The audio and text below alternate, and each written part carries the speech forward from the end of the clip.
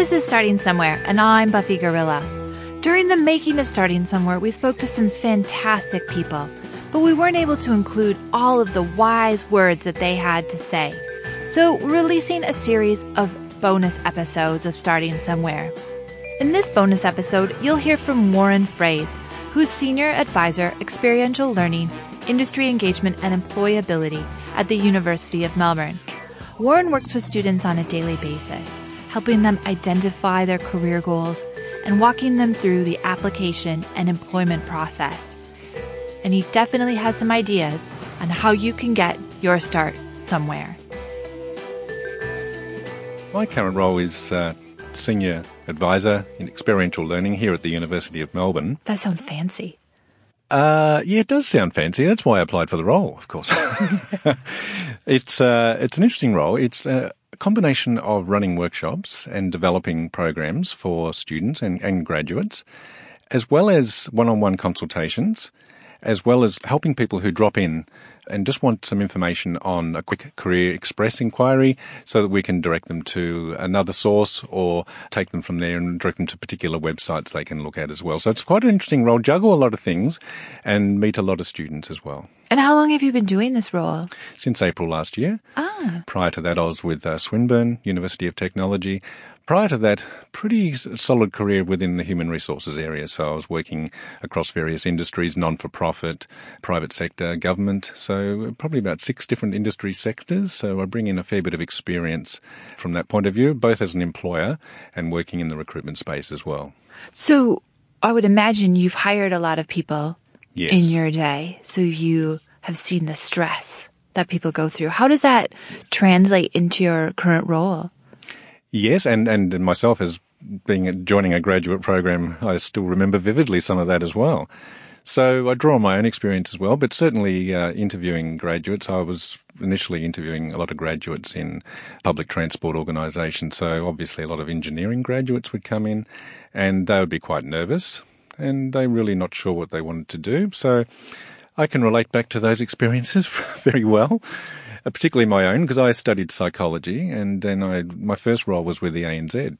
So I joined their graduate program, and I ended up being put into a branch in the suburbs. So my idea of the city office and looking over a beautiful view of the bay wasn't fulfilled initially. I feel disappointed for you because we were just at ANZ on Monday, and that view of the bay is very, very nice. That's right, particularly when I had my first interview there, and I was able to look over. I thought, this will be great. My desk will be just around the corner. So what I learned from that is that, you need to start at the bottom and understand the business, because many graduates come through with a particular area that they've specialised in, and they need to understand the business and need to understand how it works at the front line. So I would be literally dealing with customers on the counter. I would be going to the post office to get the mail and things like that. And some graduates find that a bit demeaning after their 4th year of study and so on. So I remind graduates that, yes, you need to put up with a bit of that, but once you get through that and you keep your eye on the vision, the opportunities are quite endless. And it's important for them to understand that, for example, at the time when I did psychology, it was probably not the done thing to join a bank, because most people would think you need to do a commerce financial services, yes. Yeah, financial or something like that.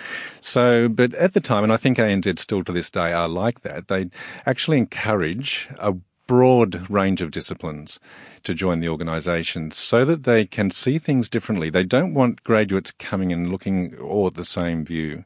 They want graduates to question things and look at it from different viewpoints. So history graduates or art history or science graduates, chemistry and so on are valid, very welcome in these organisations. And I don't think a lot of graduates realise that until they start to do some research. And that's what I do here at the university, is try to expand their awareness of what organisations are able to offer. It sounds like you really believe that students really do need to start somewhere, which is great because that's the name of this podcast, Starting Somewhere. Yes.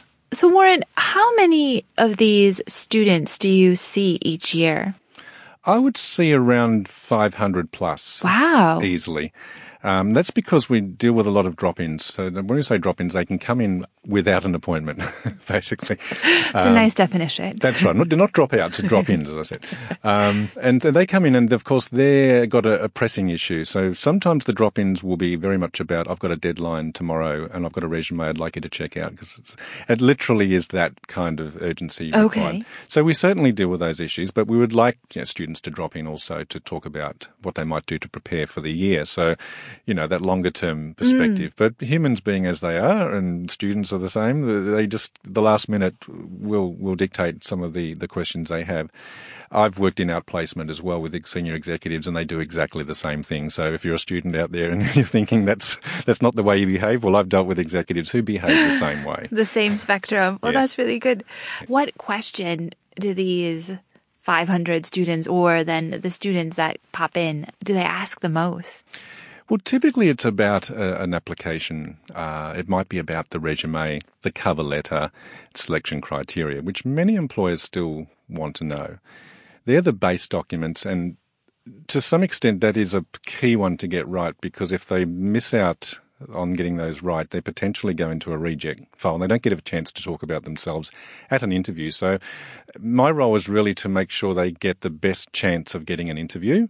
And once they're in there, they're halfway, I guess. There's still a number of other processes most employers go through these days. There are assessment centres, there are aptitude tests. In some cases, there are videos that they need to prepare and send forward. Some organisations will have, say, the top 20 questions they need to do prior to submitting their resume. So there really isn't one size. What are the top 20 questions? Yeah. There's really not one size fits all. And it makes my role a little bit difficult, because when they go to their lectures, they get a black or white answer about something. When they come to the careers, it's more about, well, but we do stress it's important to understand what the organisation wants in terms of the selection process. So we really encourage them to read the job ad.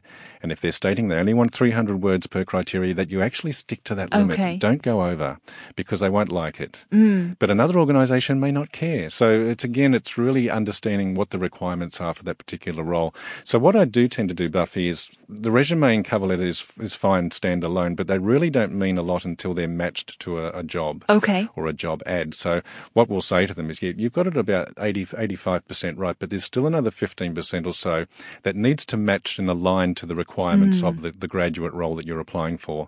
So we really do stress that the alignment is important, because the employers and the recruiters are only looking pretty much at the immediate job fit. Of course, they're looking at potential as well, but utmost in their mind is making sure the graduate can do the role that's on offer. Let's just back up for just one quick second. Do you advise students who are looking for internships as well, or are you only responsible for students who are heading out into the workforce? Or is the internship considered the workforce? In many cases it is, Buffy. Some organisations will really only accept graduates who have actually done some kind of placement or internship with that organisation. So we do stress the importance of getting some experience with an organisation that they're really keen on working in. If they're totally passionate about working for one particular organisation, go for it. But at the same time, always have a plan B and a plan C, because as we know, that life isn't as a linear progression like that. However, there are some tips that I can give graduates. For example, if you are following a company on LinkedIn, they will see you favourably. They can actually check who's following. Not many students are aware of that. I am not aware of that. No, and it applies to both of us too, if we're ever in the same situation. But if you are looking for a role, follow the organisation. Not only do you get jobs sent to you, but you can follow what's going on in the organisation. So if the CEO is moving to another place, normally you find out through those LinkedIn feeds. So we do stress the importance of LinkedIn. It is a major tool. It's not the only tool, but it is a major tool for students and anyone looking for employment, because a number of recruiters and employers will actually look at their profile and sometimes match it to the resume. The reason being that LinkedIn is highly regarded is because it's very difficult to lie on LinkedIn when other people are looking at what you got in there. A resume, well, you can probably get away with a little white lie here and there, but when it's matched and aligned to the LinkedIn profile, is that from experience, the Warren? LinkedIn is actually in the public domain in most cases, so you can't really lie about it. So employers and recruiters put a lot of trust in what's in the LinkedIn profile. So I'm involved in running workshops here at the university on LinkedIn profiles and how to best address those issues and get the best possible, what we call personal branding, is the way you want the world to see you. How you're positioned.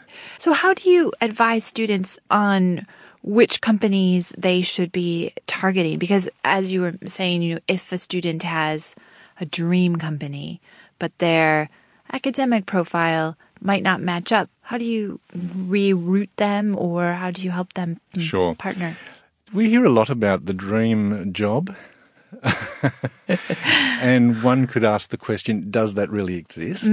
You've got to look at the aspects of work that you enjoy doing. So in many cases, we look for, intransferable skills that can come out of their degree or the experiences they do alongside their degree. So if they're doing a part-time job or a casual job, that gives them some idea of what they might appeal to. So when I, for example, going back to myself, when I worked in the bank in the branch, I actually found dealing with customers to be quite rewarding. I liked helping them, but when it came to some of the back office work, I didn't like that at all. So it helped me decide what aspects that I'd like to take further. So I always encourage students to try and get as much experience as possible. An internship is one good way of doing that.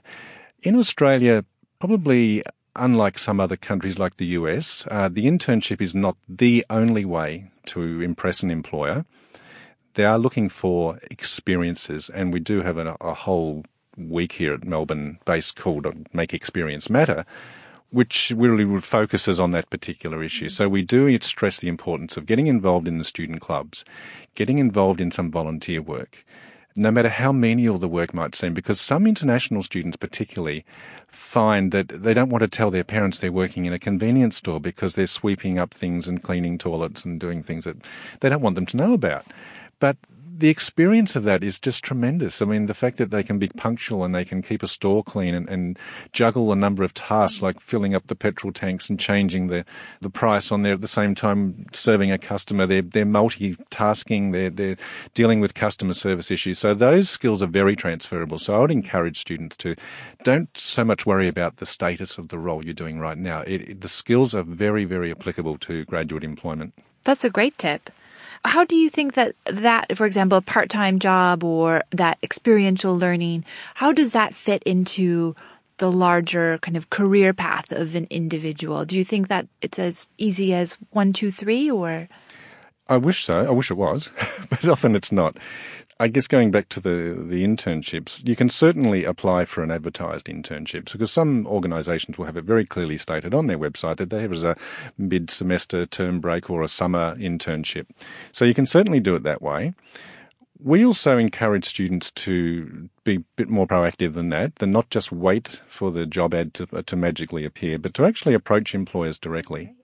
That often does work because first of all, it shows the employer that they're interested enough to make the connection. And often they can do that through LinkedIn as well. They can look at the University of Melbourne alumni and they can start to trace particular individuals they'd like to speak to. So we do encourage that. And it's a brave move because not many students have experience in doing that and I take myself back to that age, it's difficult and it takes them out of their comfort zone to actually approach an employer. So part of what we do here at Melbourne is to run some workshops, particularly in networking, and how to do that, how to approach employers, how do you make that initial contact, and what's the best time of the day you might want to call them. For example, if you're going to approach an employer, probably the best time is early morning or later in the day because during the day they're pretty much going to meetings and they're fairly busy. So you don't want to kind of annoy them in the middle of the day. But we do stress that it's not about asking the employer for a job. It's about asking the person how they got their job. What is it like working in this organisation? What are the good days? What are the bad days? So to make an approach based more about fact-finding and information gathering, and that enables the student particularly to maybe build a good relationship over time, and that could lead to any number of outcomes. Outcomes, yeah. And a lot of those outcomes can't be predicted. And there's a great professor at Stanford called Professor Krumboltz who came up with a term called happenstance. And what he meant by that is to put yourself in a situation where you're kind of creating things that might happen, but you don't know what they might be. So being connected means you might go to an event as part of a professional association, for example. The fact that you're in the room with a number of employers could lead to some great contacts and some good connections. But we don't know what the outcome is going to be. You might attend 2 or 3 of those and not get anywhere, but the 4th one you attend may just be the person that you want to speak to and maybe the best person to refer you to somebody else. So it's positioning yourself in the right areas with the right people, and that's what we really encourage. And we do have workshops that we help students to do that properly because it does take a bit of practice. And how realistic do you think students are in their searches? Look, in some cases, the students are fairly focused on, let's say, for example, I find that many international students just want to work for the Big Four accounting, management, consulting firms. Now, that's fine, and there's nothing wrong in that, but that can be a fairly tunnel focus in some ways because there are a lot of other interesting opportunities other than the Big Four. So you've got, for example, there's a great website called Top 100 Graduate Employers, sponsored by the Australian newspaper, and it comes out every year. And I ask students to go through that and research a whole number of different organisations. Now, normally they're the big ones, they're the private sector, big government ones. There's also this other area that is often overlooked called SMEs, which simply stands for small to medium-sized enterprises. And that is a large area of graduate employment, but they don't spruik and from the rooftop like some of those Big Four I talked about earlier. So definitely encourage students to approach the smaller to medium-sized enterprise, and that takes a bit more research to do that because they're not in your face like the other ones. So we use there are library websites they can use to locate experiences of other students who have worked in those organisations as well. But definitely alumni is a great place to start because some of their alumni could be working in firms like that. As someone who works in the field, I would imagine you come across some great platforms and channels to help students narrow down their search or give them some tips on where to look. What sort of things would you recommend, Warren? Yeah, look, there's quite a number of websites out there that can help students find graduate employment and also to find an internship as well. One that we do, and we're not pushing a particular one, but there's quite a number, as I said, and some of the most common ones are gradconnection.com. That will actually list what our current internships are available through major employers. And does that include some of the SMEs, or is it mostly big multinational companies? Both will be included in there, yes. So there'll be connections in there, and there'll be a lot of information about how to apply for those roles and how to prepare for them as well. There's also, for international internships, we recommend a website called goingglobal.com. That's a good one, and you can go into there and it tells you what it's like to work in the US, for example. What are the visa requirements you need? What are the cultural issues? Even the temperature in the city that if you want to work in New York City, you've got to realise it's going to be fairly cold in winter and just to understand the culture. The university certainly offers internship subjects as well, which could involve working internationally. And that would be a credit bearing. So students really need to be aware that when they're doing their subject selection, particularly in undergraduate, not all undergraduate courses will do it, but some will. And there's quite a large array of master's degrees that have internship subjects in there as well. So they can certainly do that. There's also opportunities for students to study internationally, and we have programs available for that as well. So there's a lot of support at the university if students are looking outside Australia and want to expand their cultural awareness, that they can do and work overseas or study overseas at partnership universities as well. So there's a two-pronged attack there. Did you have any other websites that you wanted to mention? Well, at the university here, we have Careers Online as well, which is a job board and information about events coming up. So all the workshops I talked about earlier that I'm involved in running, students can access those. Wonderful. So we've talked a little bit about networking and the importance of networking. What are your biggest networking tips? Yes, that's a very good question, and I think it starts right from day one. Now, some students are quite keen about their careers when they start first year. Some leave it to the very last minute. So I see both sides of that, and I tend to see more of the latter. They come in. I'm trying to think where I would have fit in the scheme as well. I would have been the same. And just earlier today, I was dealing with those sort of students. So those who graduated last year are now looking for employment opportunities and wondering what to do next. So I'm taking them through a number of things. In terms of networking, as you said, it is an important strategy in job search. And I think networking has to be targeted and scripted, I think, initially. It's not about going to a party and talking to everyone around the place. It's a very planned process. So when you're professionally networking, is distinct from, say, just normal socially and just making friends and so on, is that you really need to rehearse at least a 2-minute introduction about who you are, why you studied what you did, and what your key strengths and skills are and attributes and passions as well. And they need to practice that as much as possible and get that down pat. Once they do that, then they're free to talk about other things. But once you introduce yourself in a way that makes sense to the person who's listening to you, so if you're a senior manager and a student comes up to you and says, I've studied economics because I've really been passionate about that. I've been, ever since I was young, I used to follow the stock market, and I've been looking at that all the way through. That's going to raise the eyebrows of someone when a student comes up, rather than just say, look, I'm an international student, I don't know what to do next. That's going to turn them right off. So you need to come in with something about yourself that really is a unique selling point. And I think that's really important, that we spend a bit of time on helping the student come up with what we call that 2-minute pitch. But there, of course, with social media, there are other ways of networking, and we do stress the importance of face-to-face where possible.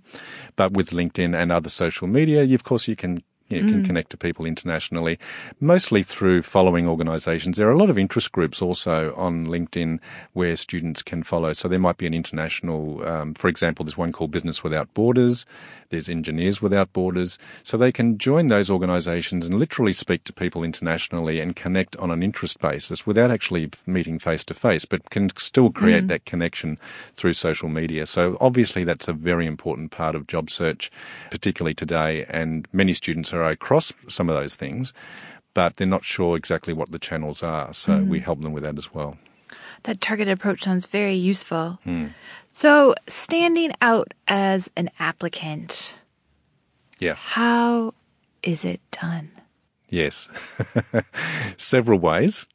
The first thing is to try and get the branding of who you are right. Now, that's used in marketing. We talk about branding as for a product or a jar of Vegemite in Australia, of course. That relays certain things about the product. There are company names that relay certain things as well about how you feel about that product and so on. Well, in a way, the way you portray yourself as a professional branding is so important about getting that right so that the employer says, I'd like to have more of that. So it's important to probably get the headline right in any social media. The other thing is I should mention it, probably now's a good time, is digital dirt. Anything that's done on the website. I was going to ask about this. Yeah, it's incredible. Now, some of that is very difficult to remove, but the key thing is not to put yourself in a bad light as much as possible on anything on the web, because it does tend to stay there, and sometimes it can be difficult to remove because employers do check that. And all that's part of your branding, all those things that make up who you are. Now, when you do brand yourself, you have to live up to that as well. So those expectations have to be made clear as well. So we spend a lot of time helping the student come up with the documents that reflect the brand as well. So the major issue with students is coming up with what are their achievements, because many students don't have a lot of achievements, or they don't think they do initially. Some students, I find, are very focused on getting high grades at the expense of all else. So they're in the library late at night, early morning, just studiously working away, getting high grades, but at the same time not having all these experiences I talked about. Now, some employers will put some emphasis on grades. There's no doubt about that. Probably, again, back to the Big Four I mentioned earlier, will probably do that because they get a lot of applications, and their grades is one way of culling the applications down. There is a bit of a trend happening now where employers are not looking at grades to the same extent as they used to, say, even 3 years ago. They're now looking for that broader experience. So they don't want someone who's just been in the library the whole time and spoken to nobody. They want people who can go out there, make connections, be comfortable in talking to people of all different cultures, be assertive in some ways, to put their point of view across. So to dealing with customer issues, solving a conflict in a store is a fantastic skill to have, because that's transferable to the workplace. If you can resolve a conflict in a project team, you could save the company a lot of money. So grades, yes, was up there, but it's not, the emphasis on grades is not as important as it used to be. Now, working in a university, having said that, I stress. Warning alert, warning alert. I stress it's important to get good grades, because obviously good grades tell an employer that they're disciplined enough as well. So behind the grade is a quality that they exhibit as well. But it's that balance. I think that getting that balance right is really important. That digital dirt, I'd never heard that term before, but that really makes sense, because I was thinking to my own digital profile and thinking, what is out there that could cause me some harm? Hopefully nothing. So as students move through the process, you mentioned, kind of identifying and starting to think about it early. Do you have any other advice for those youngsters? And I guess, well, if we back up a little bit, do these application tips, do those apply to internships as well? Are people looking at your digital dirt when you apply for internships? Very much so. The process is exactly the same, because an internship, they're still making an investment in you. You whether it's a paid or an unpaid internship, the investment in their time and everything has to be the same. So how you present yourself at an internship will indicate to the employer how you're going to present yourself for a graduate role. So there's no point in compromising or just writing a quick resume and say, well, that'll do because it's only an internship. It's got to be exactly the same, and the same amount of emphasis needs to go into it as you would for a full-time graduate role. It's a tricky one because many resumes are scanned quickly by recruiters and employers, and there's a system called applicant tracking systems, which involve algorithms that pick up keywords from resumes. So in many ways, the student has to actually reflect what the requirements of the job ad are in their resume. So they just can't willy-nilly send out the same resume and cover letter to hundreds of employers. We call that the scattergun approach.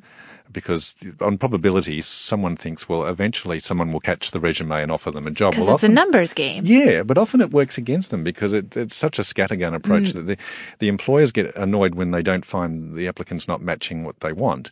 So they get more annoyed with that person than anything, and they don't want to have to cull through applications that don't match what they're looking for. So the importance is to make sure they do reflect in their resume exactly the kind of things they want in the graduate role. So we encourage them to read the job ad and even the position description if they can get hold of that. Normally they can through the website. That was that 15% I think you referred to earlier, that the customization of your... Customization, yes. So 85% you can get a generic one, but you've got to be aware that the generic one is fine, but it has to be customized to that particular role. That's the key one. I think a lot of students are not aware of that. And so I advocate as much as possible, and I know it's hard for a student because it's hard for anyone, even in mid-career. So rather than send them to 100 organisations, I often say to them, why don't you pick the top 5 organisations you think you would really love to be in and find out as much as you can about those organisations. That way you can start to target them more. So when you're doing the alumni check, you can find people who work in that organisation. You can then start to talk to people who work in that organisation. There's a website called Glassdoor, for example, and there's one of many, but they can actually look at past experiences of graduates who have worked in different organisations, and they can get the raw truth about what it's really like to work there. So I think the targeted approach is a good approach, as much as possible. But at times I'm very aware too that a student is not going to have their dream job at the top of their mind because they really don't know what they want to do, and that's okay. We're not saying it's a bad thing. In fact, that's probably not a bad thing at all. To be comfortable with uncomfortability is something we try to convey to them as well. Because in that uncomfortability, that might be 2 or 3 years out from their degree, but then in that time they're learning what they want and what they don't want. Now, coming back to the internships, some of the internships don't work out. They find that it's not for them. And that's, to me, is time well spent. they might think it's time wasted, but it's time well spent because they know they don't want to do that sort of thing or work in that particular organisation. So that steers them into a different direction. And, even if it takes 1 or 2 years to do that, if they're finding what they really want and they can start getting into that motion of, going into something they really enjoy. But it's through that discovery they find out what their passion is rather than finding what your passion is first and then trying to work out what fits into it, if you know what I mean. Oh, definitely. I sometimes think that elimination is almost as crucial as the discovery. Yes. Like, I'm not made to do this job. Absolutely. But now I know. And just one kind of final question. Where do you think, as a person who sits across a range of students and range of sectors and employability, do you feel this pressure to do internships is coming from? Yes. Look, there has been, for some time, I think it goes right back, that the importance of doing some kind of work experience either within or alongside your degree has been important. I think today it's probably taken on another level of importance because of the things I've been talking about earlier, is that some of the skills that employers look for are touched on in some of the courses. For example, in project work and so on, within the courses that students are doing, they can certainly convey those skills. But to actually go into a different environment, work with people in a totally different setting, takes them out of their comfort zone being in the university settings. And I think employers do actually look for that. They just don't want that narrow kind of thinking. They want that broader thinking. And the internship enables them to start thinking about how they might do that, but gives them concrete experience that they can put directly into their resume, because I talked about achievement statements earlier. They won't get those until they can really get some concrete experience. And if you're listening out there and you think, I haven't got that internship, it's not all bad news, because you can still isolate those skills from other things you've done, student associations, volunteer work and other things as well, international experience as well. So there are other ways to get them as well, but internships and placements, or what's called work integrated learning, which we also do here, which tends to be a university term. It's not shared so much in the industry sector, but it will be soon, I'm sure. We're trying to talk the language of industry, and it's important that we are able to relate to industry as much as we can, so to be aware of the acronyms that are used in the university. But the work integrated learning is very much the same thing. It's getting that experience. It's so important. And if I could just ask your top 3 tips, just kind of a quick top 3 tips for applying for an internship or a graduate position, what would they be? First one is to don't be upset if you're not 100% sure about what you want to do. So give it a go. The first step is to give it a go anyway and try it. And don't be perturbed if it doesn't work out, because I said before, it's a learning experience. Secondly, they need to start drilling down to what their ideal organisation might look like and try to find organisations that match their values, for example. So what's important to them? If they don't want to work in an organisation that's polluting the environment, well, don't bother applying for that organisation, because you're not going to be very happy working there. So understand your values and align them to the organisation. Get the application documents written correctly and get them checked, either through our careers service, also the other friends as well can also check it. Just from an employer hat, put that on. And lastly, present yourself in the best possible manner. So if you get to interview, you need to have the practice as well. So you need to practice some common interview questions that you might get asked. So, for example, tell me about yourself is an important one. So it's those 4 things, I think, combined will put you in front of the pack when it comes to applying for graduate roles. Warren, that was excellent. Thank you. Thank you. Thanks for the opportunity. No worries.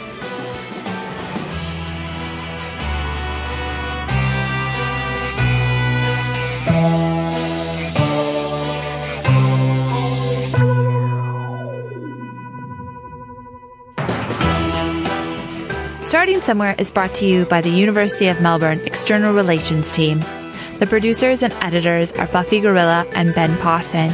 Our supervising producer and original concept is from Dr. Andy Horvath. Thanks to everyone who has made Starting Somewhere a reality. Stay tuned for future episodes.